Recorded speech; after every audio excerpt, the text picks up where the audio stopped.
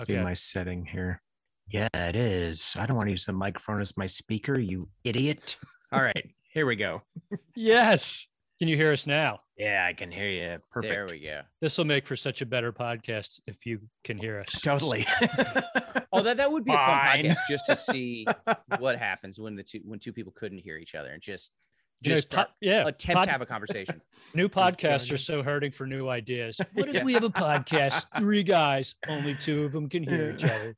We call it head-on collision. It is a piece of shit. Wow. Definitely. But thanks for having me. Thanks for doing it on short notice too. Sorry, I was trying to juggle all my schedule around and shit. Yeah, but you had a good reason. Who are you going to see Saturday night? Mitski, baby. Nice. I'm very excited. That's cool. Are you going? Are you taking the daughter, or are we just doing this? Yeah.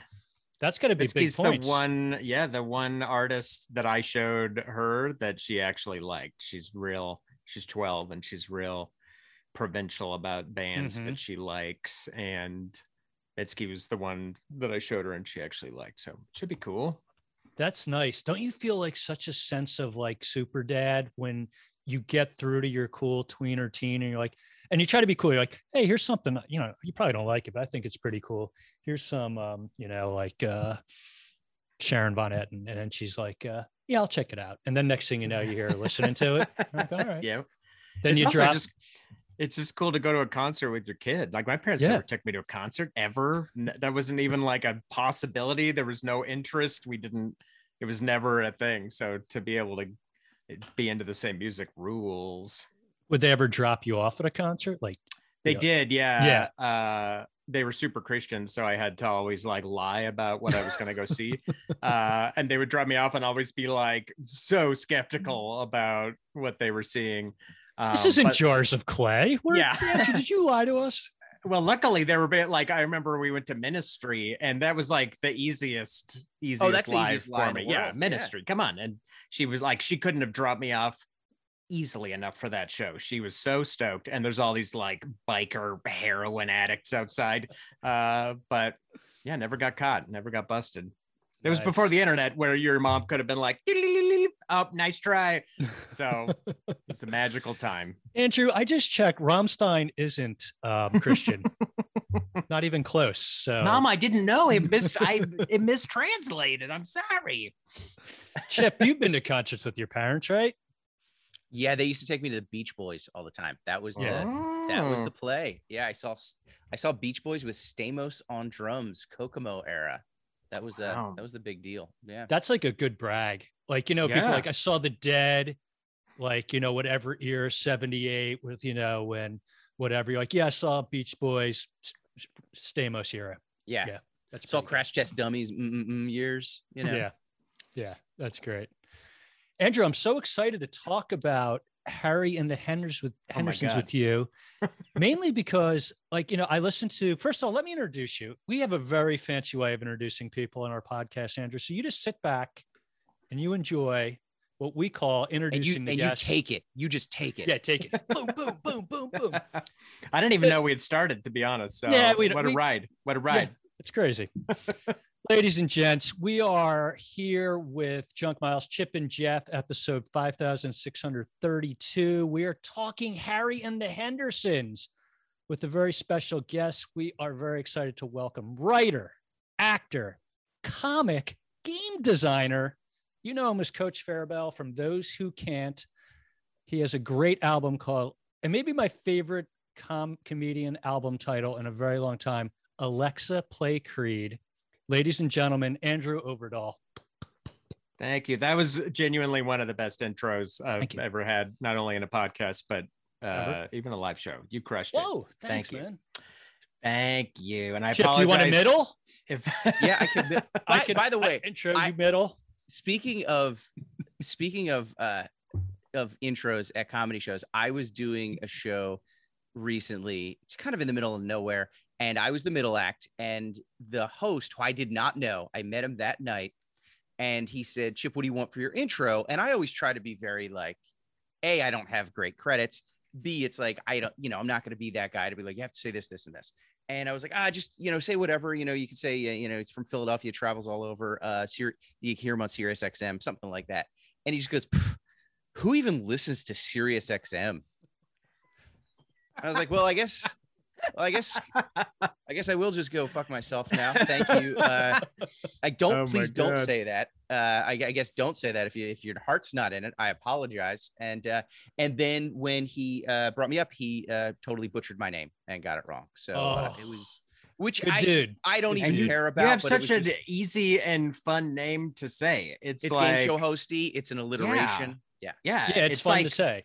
It's like chunky sound alliteration too, not just like that's the basic bitch single consonant. It's like, thank you. It's a good one. Yeah. That sucks. Andrew, you're also a member of the Grawlix with Adam Clayton Holland and Ben Roy. I love your podcast. It's called Grawlix Saves the World. I'm an early adopter. Right away when you put that link out a couple of years ago, you guys doing a podcast, I was there for you, buddy. Thanks. It's super fun. The thing I love about it, you have like a it's not just three very funny comedians shooting the shit. You guys put yourself out there. You try to test yourselves, go beyond your normal limits, see if you can do things to better yourselves and better the world. Is that correct? Yeah, that's the whole premise. We kind of they're very often passive aggressive little challenges that we give each other to try to see if it improves our lives and hopefully improves the world around us. But we stretch that. We do some real mental gymnastics with some. Like one of them, we had to watch all the Fast and Furious movies. How does that better ourselves or the world? You'll have to listen to see how we backflip that into making sense. But it's been a lot of fun doing it. And I've known those guys for like 19 years. So it's pretty easy to just sit down and record it. So yeah, it's a lot of fun. That's awesome. I just listened to your latest one. I'm not going to give away any spoilers, but the boys try to save the world by donating blood. Yeah, I'd never done it. I was amazed. I'm not going to give anything away, but I was amazed. I would have thought you would have. And I would have thought Ben would have no problem just being who he is. And I was amazed with the results and what went on. So that's a little tease, people. Type in Grawlix Saves the World podcast and listen to the latest. And donating blood's a good thing, especially now. I just donated about a month ago, and I always fear like that one little thing is going to go wrong. It's like it's probably the most foolproof proof. They've been doing it for years. They have medical professionals doing it. You shouldn't be afraid. And I was like, yeah, no problem. And then right when I got to the point where they were extracting blood, I'm like, holy shit, everything is going to go wrong. What if the machine reverses and fills me with blood that I don't need? Yeah, I thought I had the same fears. Anytime a needle goes in me, I'm like, I'm getting the air bubble, even though that's like not a thing. But I have a hard time with them.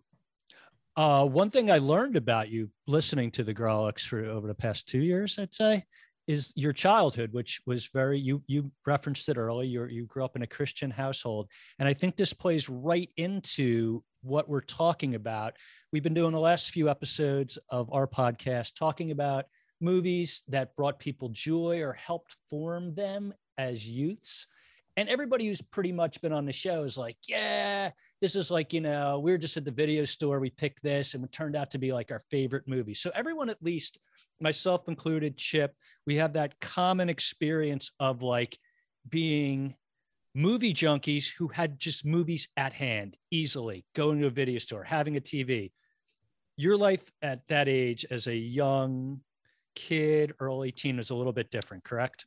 Yeah, we didn't have a TV. Our TV got stolen when I was super young, and my parents just didn't buy another one. They just didn't replace the TV. And so I grew up without a TV, which in hindsight was awesome. I could not have asked for a cooler way to grow up.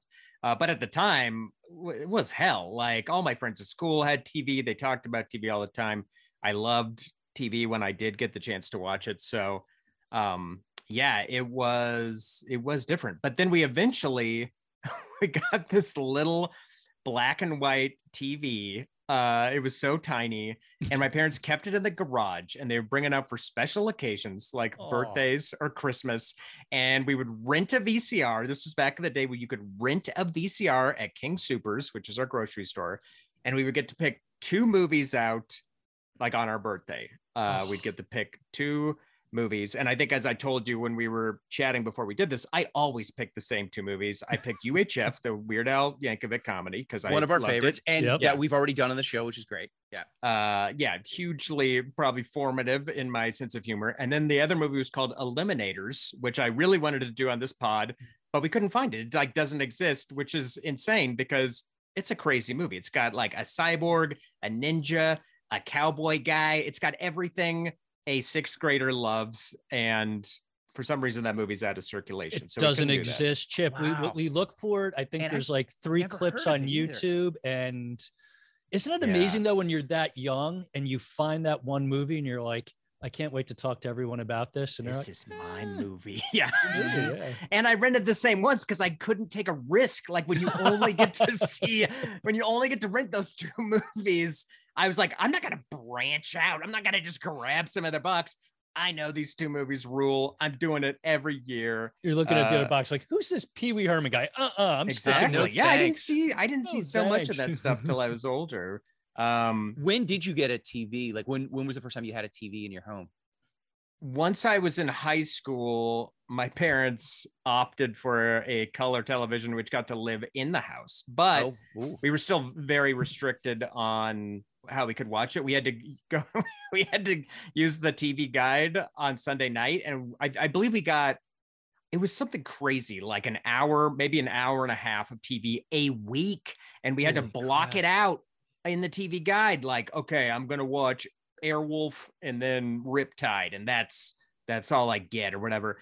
So yeah, we had to like budget out our TV, which again just made it like crazy precious. If you I'd watch an hour of something and it sucked, and I'd be like, oh my gosh, my beautiful hour changed. Yeah. So were you an outdoor kid then by choice? Just playing, using my imagination. That was back in the day. We just roamed the neighborhood with our friends. Like, I can't imagine doing that now. I guess I kind of live in like a sketchy neighborhood, first of all, but also just the idea of like my kid just wandering the neighborhood all day and just, hey, come home when the sun goes down. That's a totally normal thing. I can't imagine doing that these days, which again is kind of a bummer because it was fun and it was cool. We'd just ride bikes with my friends, just cruise around the neighborhood. We had our little, territory, and yeah, it was fun.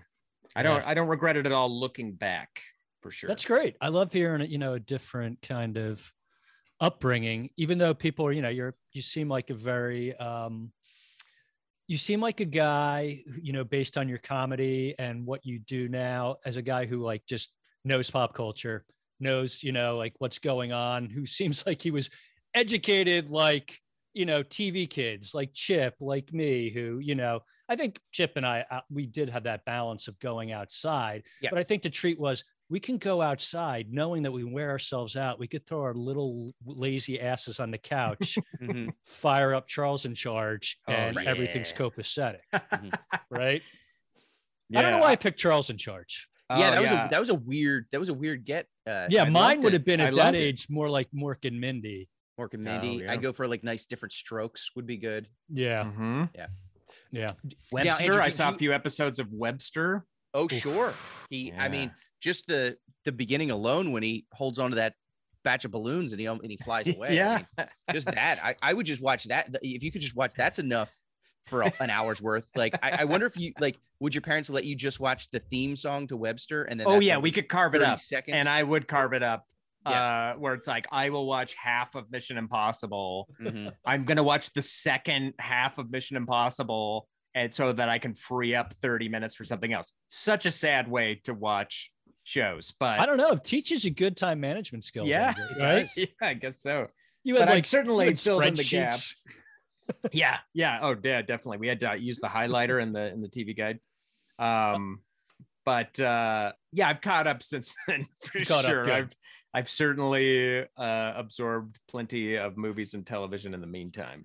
Did you have any? Were there any like long running pop culture blind spots that you had that really stick out? Like, oh, I never saw, like for example, like I was in high school when Seinfeld was on, and I was just really busy. High school and college when Seinfeld was on. So I just, especially as a stand-up comedian, I've barely seen Seinfeld. So like I don't really get the references. Is there something that growing up that everybody talks about? That so many things. One of the biggest ones was the show Cheers. I never watched it, and then even when I got older, I was like, that's probably lame. I'm not going to watch that. And then just like last year during the pandemic, I actually sat down and watched Cheers. I was like, this is so good. This is so funny and solid for like a half-hour sitcom.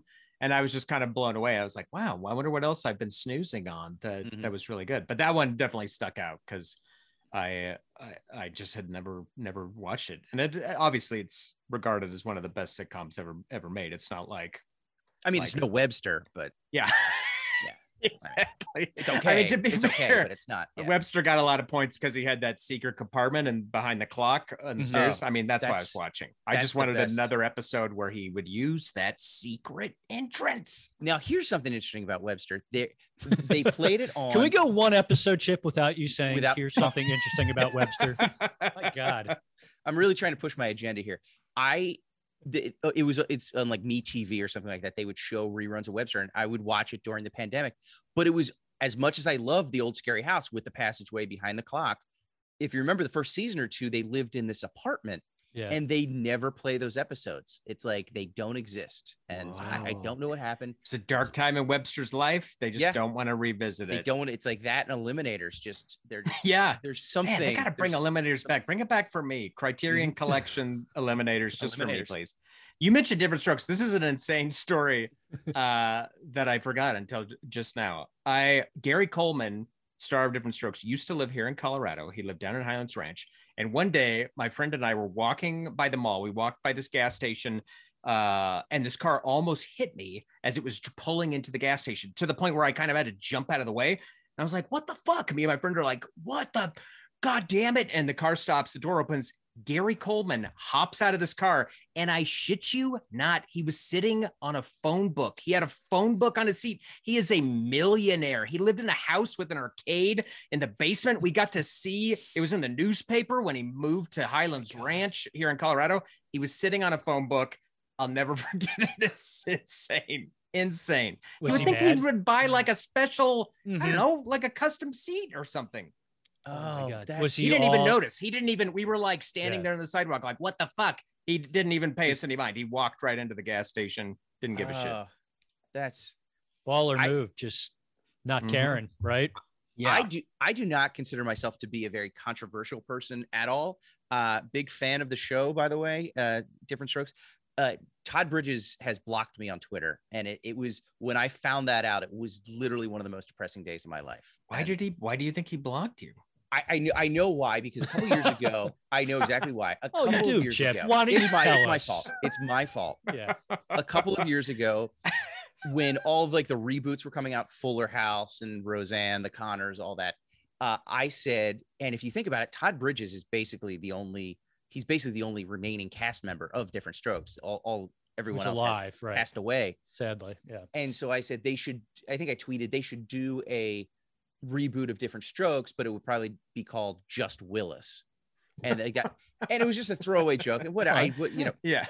So one of my friends linked him to it, added him. It was like the old snitch tag. And then he even responded back. He's like, hey, I'd be up for it. And I was like, oh my God, Todd Bridges responded to me. I'm so excited. And I think I guess I did. I don't know if I definitely liked it. And I think I retweeted. I was like, this is wonderful. And I never went back to it. And then about 2 years later, something came up where I looked up Todd Bridges and I found out that he blocked me. And I've been just, maybe he thought you had something greenlit, you had more power in Hollywood than maybe you. That's what it was. Yeah. Right. You optioned it, and he was ready for it. And then he found out you had no juice, juice, Chip. Yeah. Imagine going through life treating Twitter like that. That's a real roller coaster for you. So let's get back to a young Andrew. The first time you see the Bigfoot classic, Harry and the Hendersons, do you remember Yeah, this movie was one that I did not have to pick out. This was like a family favorite. I think my parents would rent it around Christmas, or if it happened to be airing like on TV when we had the TV inside or something. But this was like a family favorite. I remember seeing it several times. It was like a real hit with us. And I remember like liking it a lot, and I remember it being really funny. And I watched it for this podcast, and I have to apologize because it's neither of those things. It's it's not funny, and yeah, it was a long watch. But as a kid, man, I loved it, and that's all that matters. Yeah, like maybe you shouldn't have rewatched it, because I know it would have just lived in my mind as like a very pleasant memory, and as it turned out, it didn't really hold up. We're destroying people's childhoods with this. That's podcast. Yeah, I mean that's our evil. Drag these things out into the light. It was very interesting. There were definitely parts in it that really scared me as a kid that were like, whoa, that's like so tense. And looking back, I recognize those scenes. I'm like, oh no, Bigfoot's actually alive, and it's no longer thrilling. But I remember being so scared. Also, I found, and forgive me if I'm skipping way ahead here as we discuss it, I thought the older sister was so hot as a kid. Wow, I was like, this is probably one of the most beautiful women in the world. But again, I'm only watching like 3 movies a year, so you don't know. You don't know many women at that point in your life. Yeah, not a lot of skirts in Eliminator, I guess. Nope. You know what I do love about the older sister? She plays the archetype cool, annoyed, older female teen that you see in so many movies from the 80s, whether it's like Molly Ringwald in 16 Candles, Jennifer Grey in Ferris Bueller. Oh, yeah. The sister in Christmas Vacation, Juliette Lewis. You know what I mean? Where they're all just a little too cool. They're a little. The older sister from Uncle Buck. Yes. Yeah. Oh, yeah. Really had very, very little time for their younger brother. Yes, Andrew, you can go let your dogs out. I let my dogs out every podcast. Could we actually be introduced to the dogs very briefly? Is this something that we're allowed to do? She's right here. I don't know where the other one is, but here's Katara. Hey, Katara wants to go right out. Oh, you're on the pod. Oh, she's a good girl. Yeah. She's got to get out there. Well, let her out there. Yeah. Sokka, come here. Come here. He has a bulging disc in his neck, so he's moving pretty slow. He's getting these like CBD treats and oil, and it's keeping him like incredibly out of it. Sokka. Because I know normally, Andrew, your dogs are a little high energy, would you say? Yeah. Oh yeah, for sure. Oh yeah, I got to keep Sokka chill because of the bulging disc in his neck. Don't pressure him. It's okay. He's insane. I don't know what Sokka's doing, but I'll be right back. Yeah, take your time. Chip, this is normally the point where I skip out to let my dogs. I know. Where's Star and Shelby right now? Well, you know what it is? Juliet and Kelly are upstairs. We've been watching Alias, the 2000s Jennifer Jennifer Gardner spy TV show. Never Fantastic. Saw it, but really good. So normally we're all down here every night. We watch 2 episodes with the dogs, but now that I'm doing this, they're upstairs watching it. So the dogs are upstairs with the girls. Okay. All right. So they're occupied then. They're good. Occupied. Yeah. Now, how long will your dogs stay out until they start barking to want to come in? Oh, they love being outside, and they can actually let themselves in. They know they like busted out the bottom part of my screen door to just make their own dog door, which ended up being pretty convenient. And they can open the door and just let themselves in. So I will have to step away when they come back in because it's like blizzarding outside, and I'd rather not have my front door open for the blizzard. Absolutely. For the blizzard. But they'll be out there for a while. They love the snow. It's like it's their favorite. That's what Huskies were made for, right? Yeah. Like that's do you have a little sled back there? You just hook them up to and let them just tow you around? You know what? I tried it and it didn't work. Oh, I didn't have like a legit sled. I was on one of those saucer sleds, and then I hooked him up and I was like, all right, let's go. And like, nothing. They just They didn't pull me at all. They were. But the Overdall Iditarod classic didn't take off like you thought it would. But I used to ride my mountain bike attached to them. I had this like belt and I attached them to the mountain bike, and they would pull me so fast on the bike. Like I would barely even need to pedal. It was insane. And sure enough, as you would probably predict, they saw a dog at the park because we were riding. And I usually would like steer well clear of other dogs. And I thought I had steered clear enough, and I did not. And they bolted for this dog. They love other dogs, but they are like way too eager to meet them. And they absolutely ejected me from my bike. I launched off of this bike. I was attached by the fucking belt. I launch off the bike. They pull me across the ground like a hefty bag of trash attached to them. They just drag me over towards this dog. And there's this couple standing there with their dog. I'm laying there on the ground. I was like, I bet so many of my bones are broken. You know, you do that check after like an accident where you're like, oh God, what is messed up here? I'm kind of like checking myself out. And there was this couple who had the other dog, and they were standing there. And the dude was trying so hard not to laugh. And he goes, dude, are you okay? Like he couldn't even talk right. And I'm just like laying there just wrecked. Amazingly, I didn't break anything. I was like fine, but I had like road rash all over one side of my body. So that ended the bike dog experiment. Actually. Were your dogs concerned for you once they stopped? Oh, not at all. Not even a bit. They didn't come back and like, oh no, what happened? They were just like, hey, unhook us. Wait, you idiot. Yeah, they're not sympathetic like that. I like how proud you must have been. Just like, check me out, man. Look at me. Outdoor guy. Life hack. Check it out. I don't even need to pedal. If I make a video of this, YouTube life hack, how to get exercise with your dogs. With the dude, had someone been two filming huskies that, and a man on a penny farthing. It would have been a true hit. And I was like, I made that couple's. I made their life. Like they will laugh about that for the rest of their life. Getting to see that will bring them joy. It'll probably keep them married. It'll probably.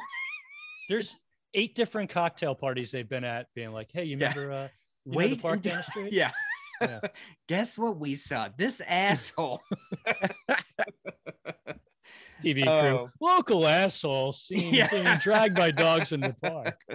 Seriously. Well, we can keep going with the pod, and if I'll just put it in chat if I got to step away. We'll tell you what, we have a section of a segment of all of our podcasts called Pet Chat, where we always talk about our guests.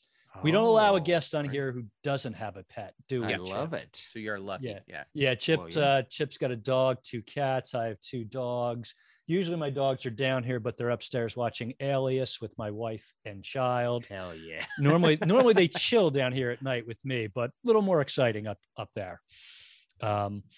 So getting back to Harry and the Hendersons, guys, it wasn't a hit at first. It had a budget of $10 million, right? It was released the same weekend as Beverly Hills Cop 2 and The Untouchables. Brutal. Came in third. What year was it? Was it 87? 87, yes. 87. Man, what a year for movies. So many of my favorite 80s movies are 87. Wow. 87's great, yeah. Grossed about 30 million in North America, 20 million elsewhere for 50 million total. What they thought, guys, why this didn't resonate or become the big hit it was, all the movie posters, all the marketing for it, there was no Bigfoot. They wanted to keep it like, who is Harry? Harry and the Hendersons. Okay. So there are pictures of the family, and I think like maybe like, a silhouette or whatever. So some people in the know, if you had one of the trades, you knew there was a Bigfoot involved. But if you were just normal, young Chip going into his video store, you're like, I don't know who Harry is. So they think that eventually hurt. So when they released it in foreign markets, they called it Bigfoot and the Hendersons, just to make sure. Well, problem solved. Picture some like studio exec. What? No one knows there's a fucking Bigfoot in it? Change that. What should we call it? Just put fucking Bigfoot on it. Right to word Bigfoot. And Jesus Christ. Yeah, that's insane. So that's kind of kind of sad.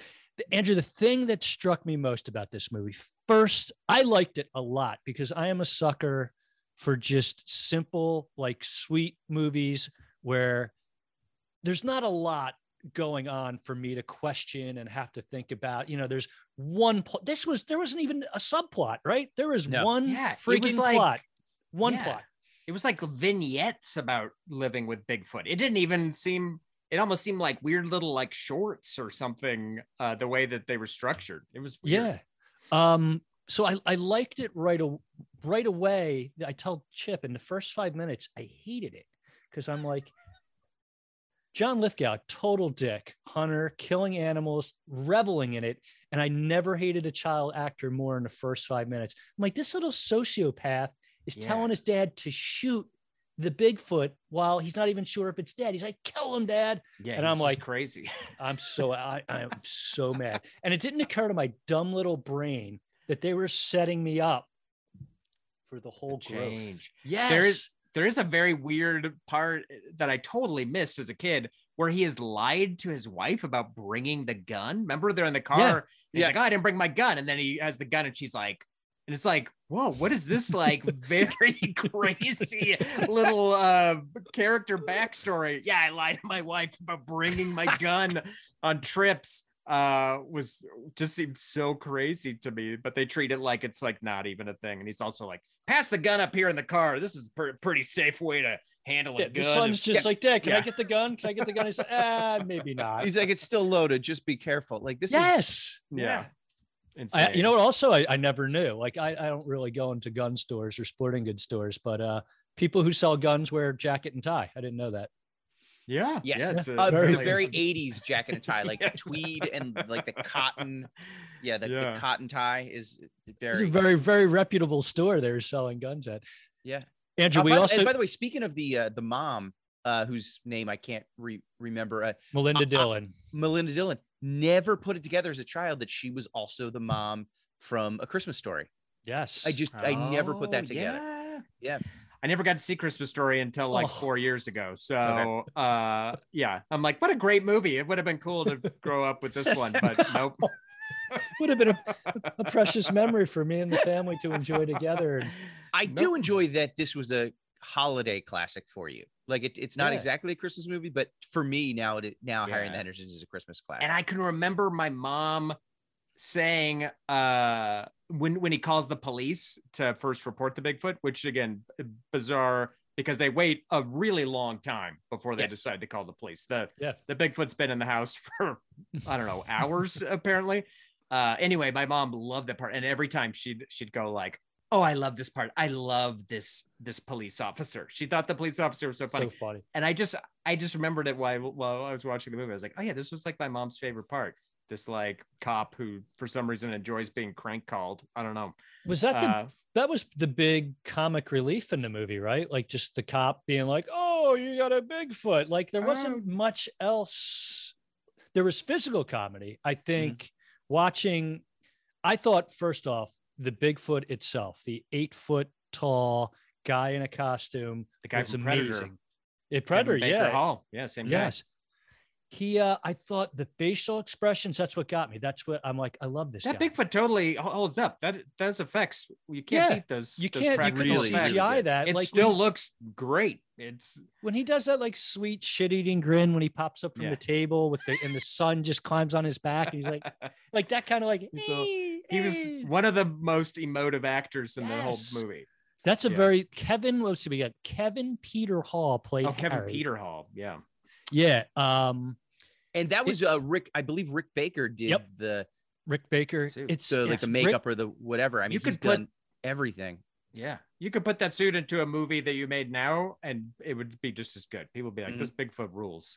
Yeah. Rick Baker said that was his favorite creation. This is a guy who's worked on everything from like, Exorcist to Men in Black, and he said that was his favorite. He looked great. He moved really well. His face awesome. Moved. Yeah. And when they showed him actually run, when Harry was running, he did that loping from the old grainy videotape of the Bigfoot. Like he redid that.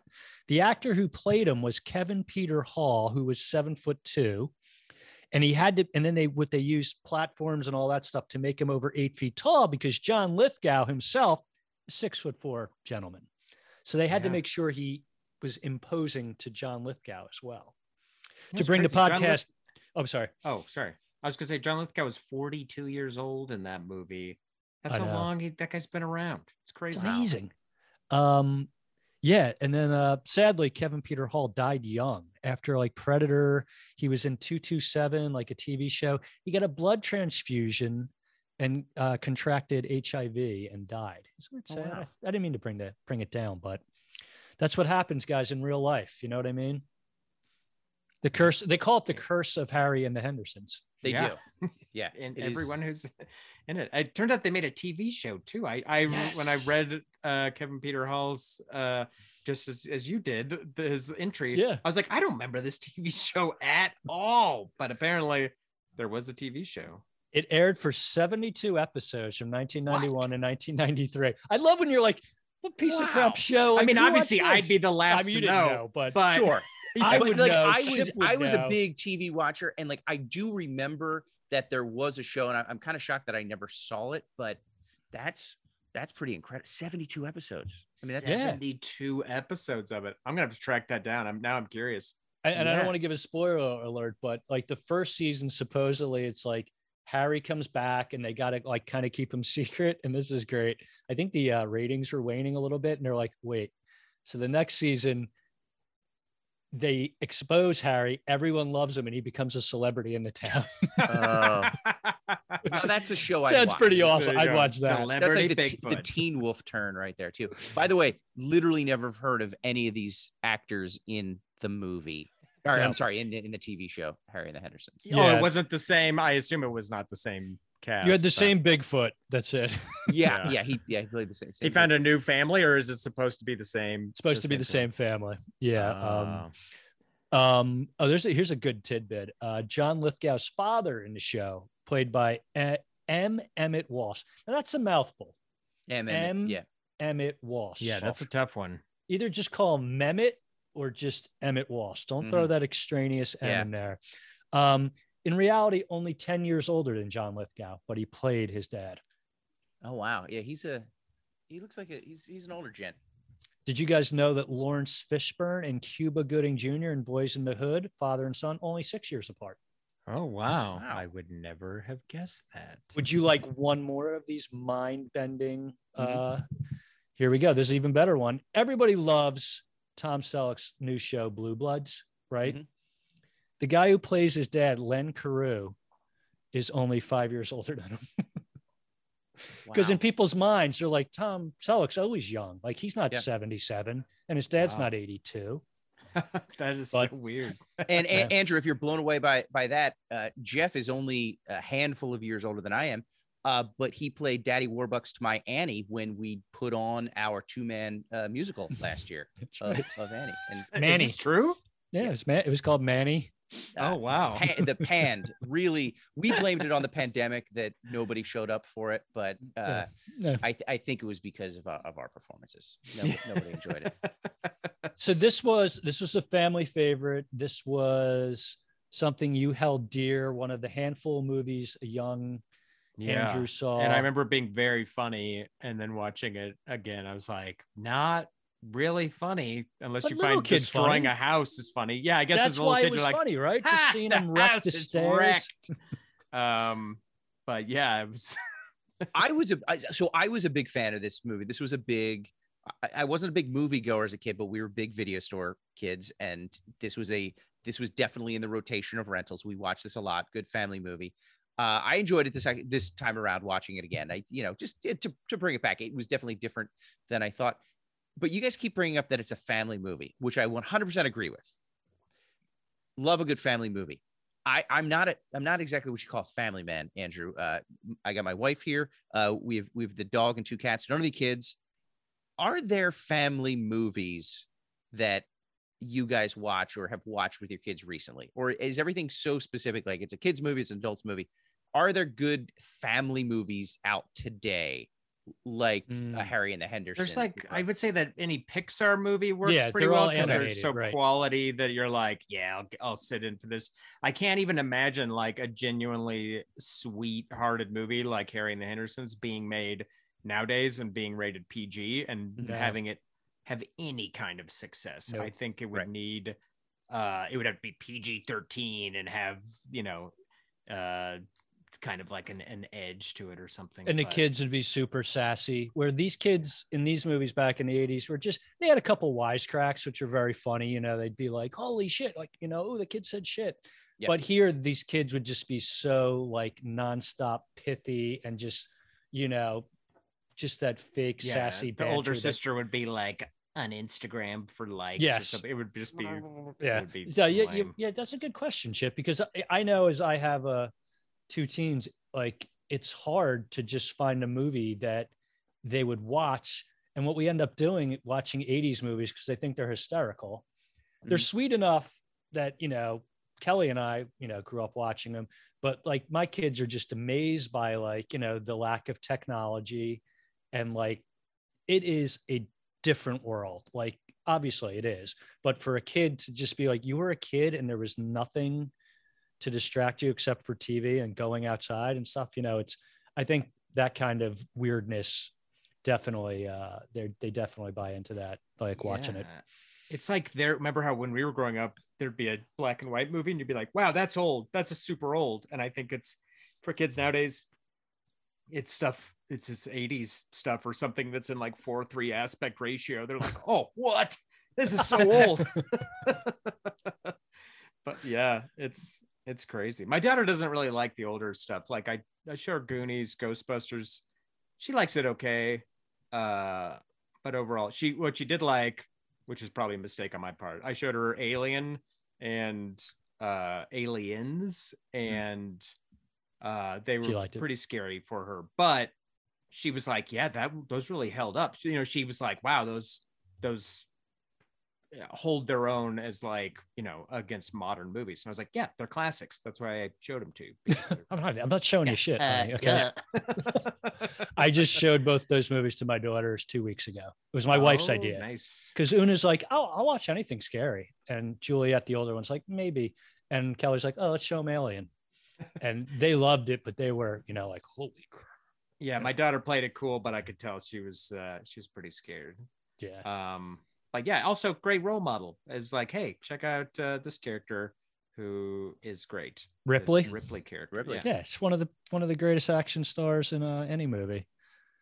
Chip, we do a lot of research. Yeah, we do. On all the movies, Andrew. We like to, you know, dig deep, fun facts. Chip, do you do any research on this one? Anything about cryptozoology, Bigfoots, anything? I did, as a matter of fact. I actually have a little quiz for you guys. Oh, Andrew, do you like quizzes? I dug deep 100%. Now you're in the rolling hills of Colorado. Is that correct?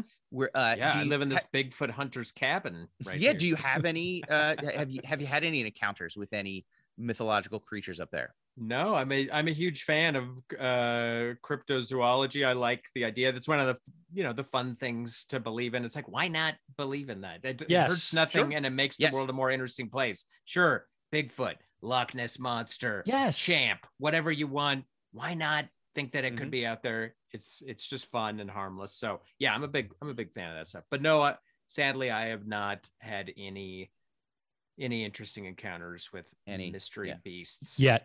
I will. Yes, yet. I will say, and I've never told anybody this story. But when I was about 19 years old, I was driving through the back roads of Valley Forge, Pennsylvania, late one night by myself, and I hit what I thought was a Sasquatch. I thought it was a Sasquatch. Turns out it was just an old man. So, so it was fine. Deal. So I just kept driving and never told anybody that until tonight. Just a hairy old man. And I was like, well, you know, were you just like, boo? Yeah. Yeah, he's not a woodland ape. No one cares. I'll just keep driving. I don't have to tell anybody this story. And I just that's kept fine. You almost had a good story. I did. Almost. Yeah. I was so excited. Yes. So I think we can just do this. This is sort of a lightning round. Just either of you, I want you to say yes or no. Is this a real And by real, I mean, of course, we hope that these are all real. Right. So is this a cryptozoological creature that is known, or is it one that I just made up? Oh, Okay. Right. Or that is not a crypto. Is it a crypto, or is it not a crypto? So okay, gotcha. So here we go. So yes or no, This just is call it my out. jam. I can't think of a quiz I am better suited for. So I'm just going to call out the name, and you guys just yell out yes or no. It is real, or it is not a cryptozoological. Yep. So here we go. Number 1, Yeti. Yes. Yes. Yeti. Yes. Yep. That is the abominable snowman of the Unless Himalayas. you're talking about the $500 coolers. Also should be a myth, but is yes, it's not. yes, it's a lifestyle. I love that coolers have become a lifestyle for certain people. Yeah, what a cool thing to brag about. It's a Yeti thing. You wouldn't understand. Yeah. Okay, here we go. Number 2. I think you're gonna like this one. Champ. Yes. Lake Monster. Yep. Lake Champlain's Lake Monster. Champ. How about Shemp, the Shenandoah Chimp Man? No. I'm gonna say no. That is not. I mean, that's a stooge, right? One of a stooge. He was like the 4th one that just like kind of popped in from now and again. Yeah. We by the way, friends of the show, the Found Footage Festival guys, Nick and Joe. Yeah. Who we've had on the show. I went to a Three Stooges convention with them in Long Island? Salem, Pennsylvania. Oh, Jesus. Feasterville, I think it was. And it was one of the most depressing places I've ever been. It was amazing though. And they actually had a designated Shemp room where they just showed Shemp movies where he went off solo by himself, and just 24 hours a day for this 3-day thing, you could just go in and they were just showing Shemp movies. Shemp Fest. That's repeat. Crazy. Oh my God. And another room was designated just for the Three Stooges movie that came out in the 2000s. Yeah. I think maybe like Will Sasso and Frank Sasso's I vaguely remember that. We walked in at one point and there was about 8 gentlemen sitting in the dark watching it. It's just in one of these small conference rooms, sort of, cordoned off rooms. And they were watching it, and we walked in and we were sitting there. And then we realized that they were just watching the DVD title card, just rotating over and over again. So we sat there for 20 minutes watching and there's just these men watching it, and we're just in tears laughing because we don't. So finally we just walked to the back and pushed this start button on the DVD player and like started the movie over again for them. And we think they enjoyed it more, but we'll never know. Yeah. So eerie. Talk about mythological monster creatures. Those guys, they were there. Yeah. So of course, we've had Yeti, we've had Champ, we've had Shemp. The next one, Chupacabra. Yes. Love the Mexican eats goats.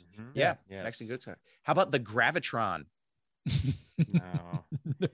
That's a thing out in the desert in LA, right? It's a UFO shaped carnival ride is what it is. Okay. Yeah, that's what that is. I don't know what I was thinking of. How about the Honey Island Swamp Monster? The Honey Island Swamp Monster. That sounds legit. I've never heard of it. I'm gonna say no. It is a large primate of southern Louisiana. The Honey Island Swamp Monster. It did sound legit. I should have trusted my gut. I know. Yeah. The Honey Island Swamp Monster is real. How about the Phoenixville Sugar Daddy? No, that one is not. How about next one? The Jersey Devil. Yes. Yeah, that is a winged, one. two-legged horse from the New Jersey Pine Barrens. That's our state animal. Grew up in Jersey. Yeah. How about the Michigan Dog Man? Ooh, it sounds like Jersey. It could be real, but I've never. If it is real, that's the least imaginative. I'm gonna say no. I'm gonna say no, Chip. That sounds made up. That is the legitimate Dog Man of Wexford County, Michigan. That is apparently a thing. The Michigan Dog Man. Yeah, that I could have. Oh man, it doesn't sound real at all, but apparently it's least amount of effort. Yeah, totally. Yeah. I don't know. He's kind of hairy like a dog. Yeah, Dog Man. That's probably it. So these are real. So let's go with the numbers, guys. I think you know this. There's the Jersey Devil, of course. There is the Michigan Dog Man. How about the Connecticut Tickle Monster? No. That is not a. You know what? I'm going to believe in him anyway. I want to. Prove it's not real. Yeah. Hey guys, if you guys get away from the wife and the ball and change this weekend, you want to go up to Connecticut and look for a tickle monster? Yeah. Hell yeah. I have some equipment. Yeah. Just a big net. Yeah. How about the Mongolian death worm? Yes. I want to believe. That sounds. Man, I've never heard of it, but yeah, I'll go yes too, because I want it to be a real. Yeah, I believe it is a gigantic worm. I couldn't get total confirmation, but it is a horrible worm of the Gobi Desert in Mongolia. So yes, it is. It's like Dune, right? Yeah. So the Mongolian death worm. That's what it is. The Mongolian death worm. Andrew, what's the Google big list here? Shai-Hulud? What's the big? Yeah, Shai-Hulud. Yeah. Shai-Hulud. Yeah.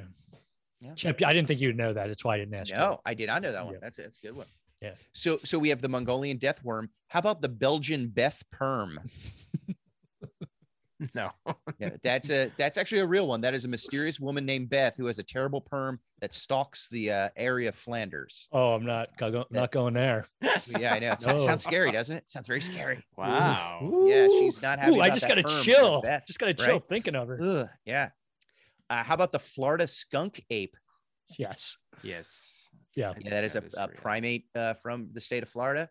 And finally, crypto or not, SNL's John Lovitz. Ooh, rarely seen. No, I'm going no. He is 100% real. I've seen him before. What? SNL's John Lovitz roams this earth. How great is The Critic? Do you guys ever just pop up one of the Critic episodes? Is funny. The Critic is very funny. I haven't seen it in years, but yeah. I'm a big fan. Here's a movie deep cut, if I can go off on this tangent. Yes. Yeah. That I saw in the theater. We did go to movies in the theater from time to time. And I remember seeing this movie in the theater and it blew my mind. It is also a 1987 movie, and it is also a Bigfoot movie. It's called Cry Wilderness. Did either of you see that movie? No. It is again, it's one of these movies that like disappeared. It's got one star when I look it up. But I remember it being so intense and like crazy. And looking back, it's probably pretty terrible. Oh, it's got a 2 out of 10 rating on IMDb.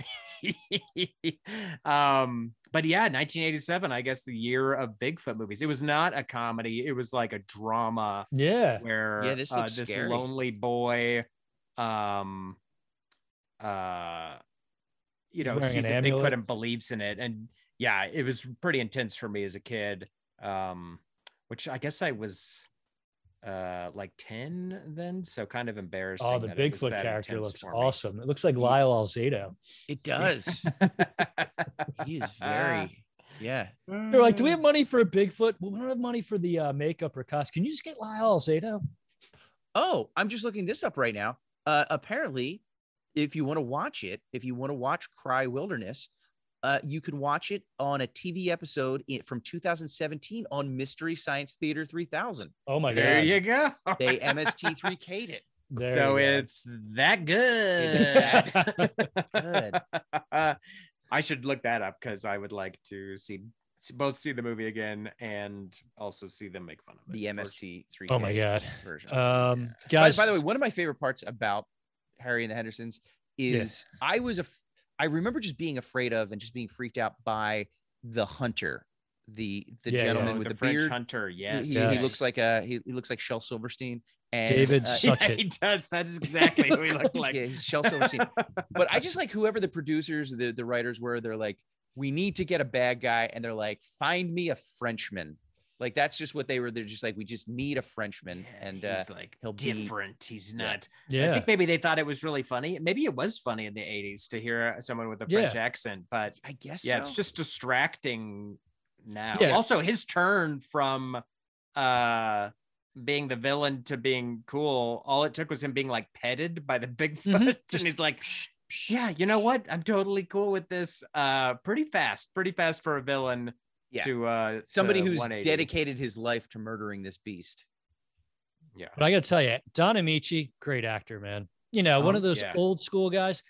When he just like started, like when John Lithgow first met him in his Bigfoot hut, like Don Ameche can act, man. Like he's just such a flawless old school type of actor, like just kind of floating around the scene. Then when he comes to the house, and I'm like, man, Don Ameche, man. I never, people are like, oh, well, you must know him from such things as. I'm like, no, I just know he's an old dude who's in some old movies.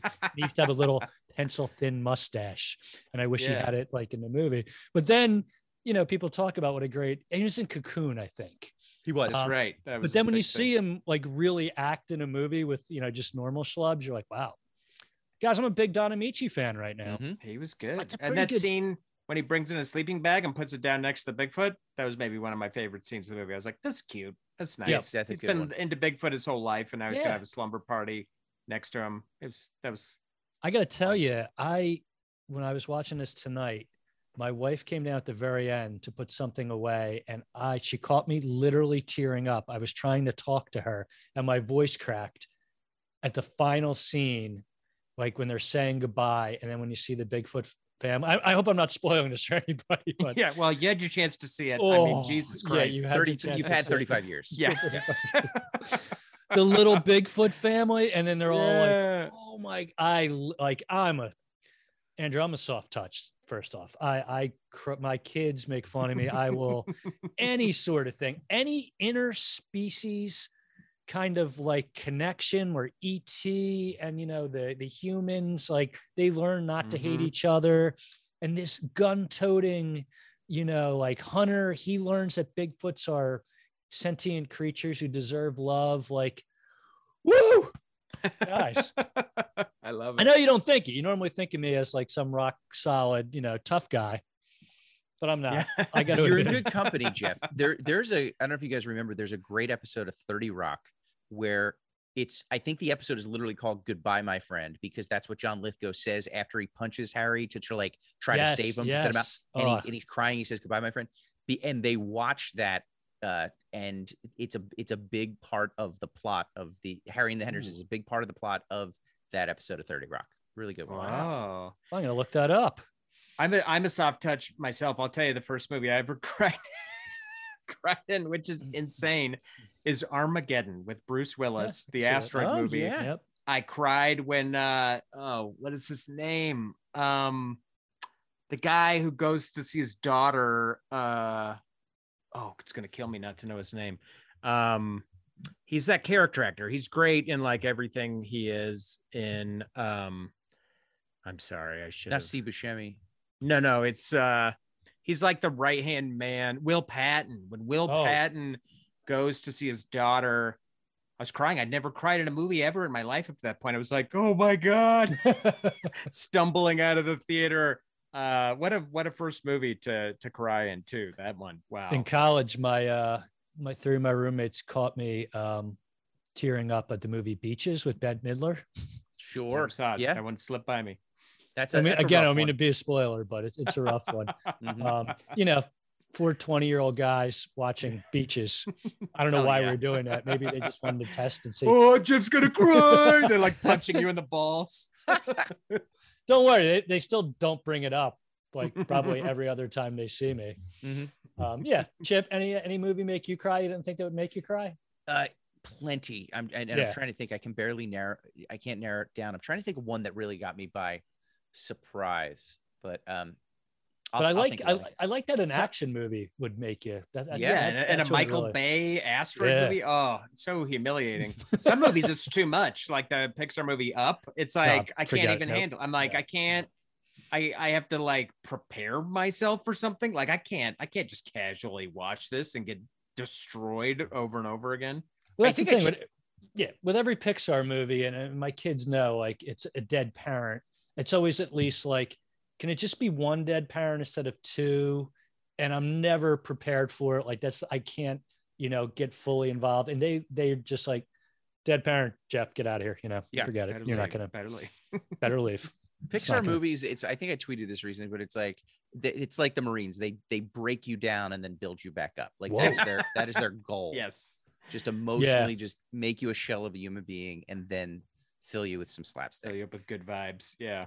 Now, Andrew, you brought up Cry Wilderness. That was a Bigfoot movie. There's some other Bigfoot movies out there, guys. These are like really, I did some research, lesser known, maybe not big budget, But and oddly enough, most of the titles, unlike Harry and Henderson's, they have the word Bigfoot like kind of in the title or something.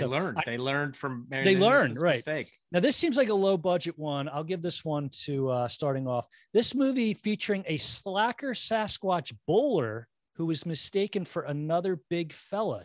Any idea what that was? Was that the movie The Bigfoot Lebowski? Yes, it was called The Bigfoot Lebowski. I wasn't. That was a good one. That came out, I think, straight to video. Let me see. We got another one here. An Asian neighborhood in San Francisco is overrun with creatures with large feet. Asian neighborhood, San Francisco, overrun with creatures with large feet. Is that Bigfoot Trouble in Little China? It is, Chip. Oh my God. That's a good one. Yeah, I do. Very action packed, almost cartoonish, but realistic. Right there.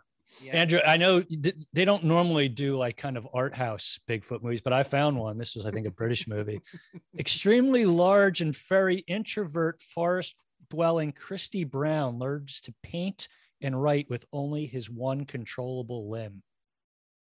My Left Bigfoot. Yes, you saw it. I didn't see it, but I saw the movie title. Yes, My Left. I know Bigfoot. That Daniel Day-Lewis was celebrated for it. He's very method. Yeah, method. Speaking of movies that I cried at, My Left Bigfoot was that was Waterworks. There's some TV shows too, guys. This is a very racy TV series exploring the mating ritual of nerd Bigfoots. Big show with nerds. The Bigfoot Bang Theory? Yes, the Bigfoot Bang Theory. It explored the mating rituals. Guys, I'm so sorry for this. Shall I go on? Please, yeah. Must I? Young girl's love for a tiny Yeti canine half-breed makes the creature grow to an enormous size. Young girl's love for a tiny Yeti canine half-breed makes the creature grow to an enormous size. Clifford the Bigfoot Red Dog? Yes. You've seen a lot of these, Andrew, or at least you're aware of movies, Andrew. Here's a quick one. I think everyone's seen this one. A large furry creature marries Nia Vardalos. Oh, my Bigfoot Greek wedding. Bigfoot. You can almost make it. Yeah, Bigfoot. Yeah, it's a tongue twister. Greek wedding. I just want to get you guys to try to pronounce these because they're not. Only a few more. Brave Yeti hits the surf, but only on hump day. Classic surf movie. Might not know this one, guys. I don't know it. Bigfoot Wednesday. There's a classic surf movie, Big Wednesday. Big Wednesday. All right, I'll give you, oh boy. Forgettable SNL cast member movie sequel about a large furry male financially supported by older women. This is kind of a mouthful. Supported by older. Yeah, he's kind of like a male prostitute type guy. SNL cast member. Oh shit! Deuce Bigfoot Gigolo. It's actually called Deuce Bigfootalo Male Gigolo. Deuce Big. Yeah, Andrew, come on, get it right for Christ's sakes. Some respect for cinema, Andrew. Jesus, we invite you on this podcast. Andrew, you're a baseball fan, right, Andrew? I am. Okay. Perverted Bigfoot lives with Oakland A's base stealing legends family. Perverted Bigfoot lives with Oakland A's base stealing legends family. It'd be Harry and the Hendersons, right? It'd be Dirty Harry and Henderson. Oh, dirty. Okay. He's a perverted Bigfoot. Oh, I get it. I get it. A couple more, guys. These aren't going down too well. Let's see. We got a celebrity pilot and his large mysterious creature co-pilot crashed their plane in the forest, rescued by a family.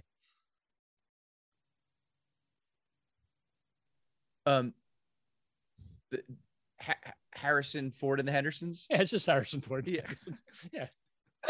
Not too creative. That's just what for. I'd watch it. Yeah. They adopt him. He's like trashing their house. And lastly, guys, this is not good. I don't even know. This came out recently. Bigfoot comes out of hiding and picks up a banjo and dons suspenders to join a popular British folk rock band. Oh, Mumford and the Hendersons.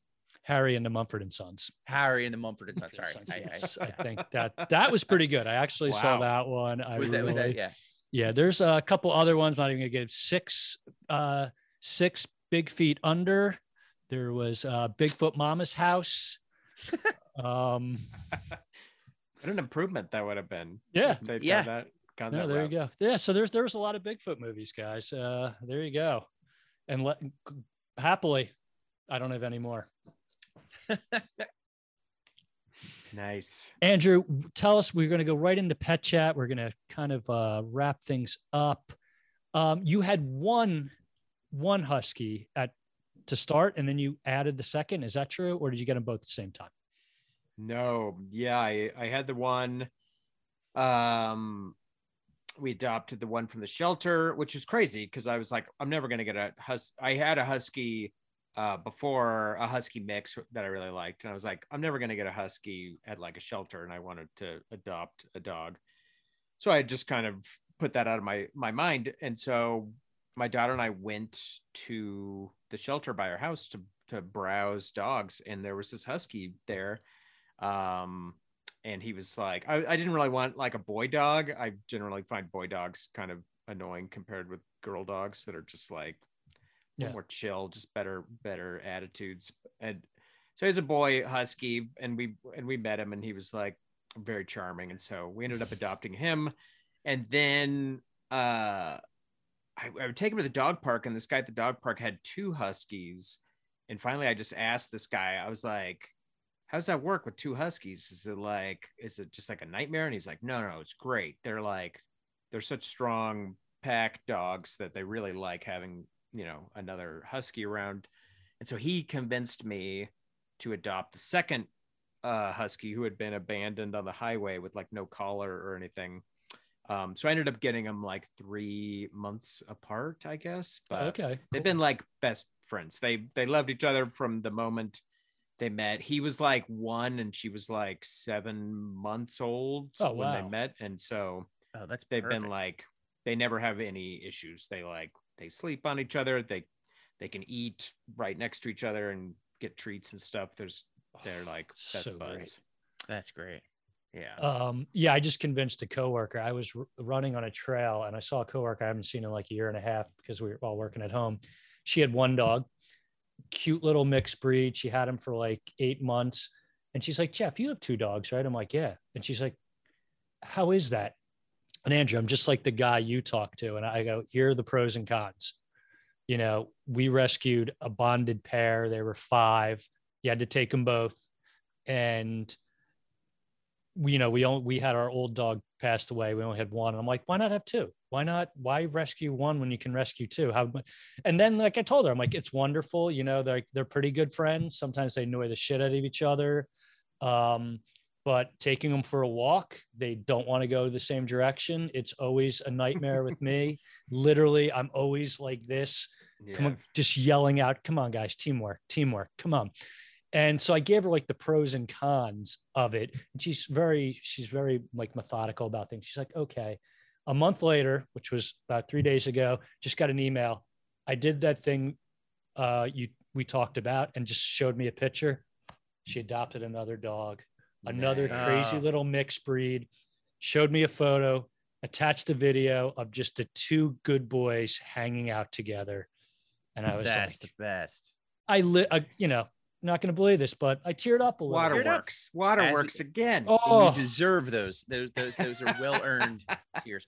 By the way, I don't want to tell you how to do your business, Jeff, but with walking the dogs, if you have a problem, have you tried hooking their leashes to a belt and then getting on a mountain bike and riding? Yeah, might as well harness that power. I think so. You can also get a leash. What I used to do with my dogs is you can get this little like segment leash, which will like keep them right next to each other, which you can then hook a leash to, which you have to like get them used to it. Because at first my dogs were not having it. They were like, what? Why am I attached to this other dog? But that my dogs literally would do something to just speaking of hide that leash. Yeah, you can go let him in. Shut my door here. Chip, what do you got coming up, buddy? What are we talking about here? I'm going to be at the Crossroads Comedy Theater, which is physically at Theater Exile on April 1st, April Fool's Day, doing a show. Might be recording it. That's all I'm going to say. Oh, that's fun. Taping it, and might be a little surprised. So doing that. So that's April 1st. I will be there, and then I'm going to be at. Let me look real quick. I'm going to be up in the Poconos at one of those couples resorts. That's fun. I'm good. Oh, who is it there? We got Shelby. Hey, Shelby. You can keep going with she wants to go out, as you can tell. So yeah, I'm go just ahead. Go let her out. Yeah. So listeners, I will be in Wilmington, Delaware on Saturday, May 14th with Tammy Pescatelli. And I'm going to be in Wilmington, Delaware. Well, he doesn't want to come in and say hi. I tried. I just let my girls out. Yeah, it's nice. Fun. Andrew, what do you have coming up now? In addition to doing live comedy shows, doing the Grawlix, you are also a role-playing game designer, and you do many things online with role-playing, correct? I do. I was in this like streaming Dungeons and Dragons game, but I actually had to step away from it because now I have a full-time day job, which destroys all of my available free time.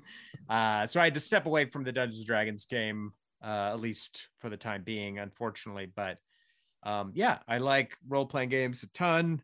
I like making them. I like playing them. So that's like a huge interest of mine as well. I created my own game company called Occupied Hex Games. And yeah, it was originally created to make board games. And then when the pandemic hit, the whole manufacturing base for board games just like basically ground to a halt. Yeah. It all takes place overseas. And so I kind of just transitioned. I was like, oh, well, I could make role-playing games, which are basically just books or PDFs with the game. So I kind of just shifted over to that. And do you do like online, like do you go on Twitch? Like how do you do, or you just do Zoom? Like when you do role-playing with like in a friends stream? online? Yeah, if I'm just playing with just buddies, we'll just hop in Zoom or any kind of stream. But yeah, for streaming it as an entertainment product, yeah, it's on Twitch. And so I play Stream of Blood isn't a thing anymore, but comedian Jared Logan had a great role-playing game stream called Stream of Blood, which was a lot of fun. Now he's in Glass Cannon, which is actually a Philly group of role-playing gamers. They're like very funny. They do live shows in Philly and stuff with their shows. But yeah, I guess people could find me at Twitch/Better Than Heroes, which is like our regular channel for that stuff. And then you have www.occupiedhex.com for your game company, right? That's my game company if people want to check that out. Guys, I want to end this with, since Andrew is going to see Mitski in concert, what was the last concert you guys were at that you really enjoyed?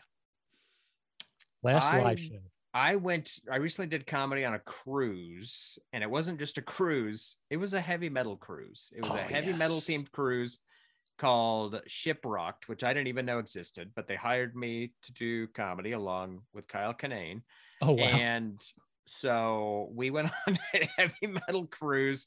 I have like a whole bit about it, which I won't do on a podcast like an animal, but it was amazing. But so many of the bands I hated. I like heavy metal. I grew up listening to heavy metal, and somehow they found the narrow niche of heavy metal that I absolutely hate. Just like butt rock and new metal and just not my thing. But I saw a band there that I'd never heard of before called 68. I'd never heard of this band. Blew me away. It turned out they're a Christian band. They still rock. I don't give a shit. I'll listen to a Christian band if they rule. Sure. But far and away, best band I saw on that cruise, and just an amazing live show. If you get a chance to see them, check them out for sure. They were very, very good. It's just a guitar drum duo, but they're both like so good that it's you don't miss the other instruments for sure. I'm fascinated by the whole industry of bands and crew. Like punk bands do it, prog rock cruises are huge. You know, it's like the remaining members of ELP and Yes, and 3 guys who are in Procol Harum, you know, all bands, and they sell out the cruises like that.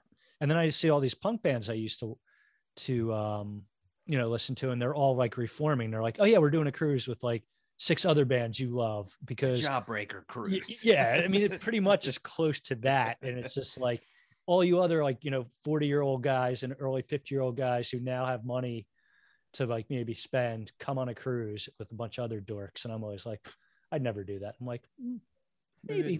Yeah, I mean, if it was bands that I yeah. like. But yeah, this was a rough one, and they played the music in all the common spaces like 24/7. So like, so you're just trying to like walk around and enjoy the ocean, and there's just like fucking new metal.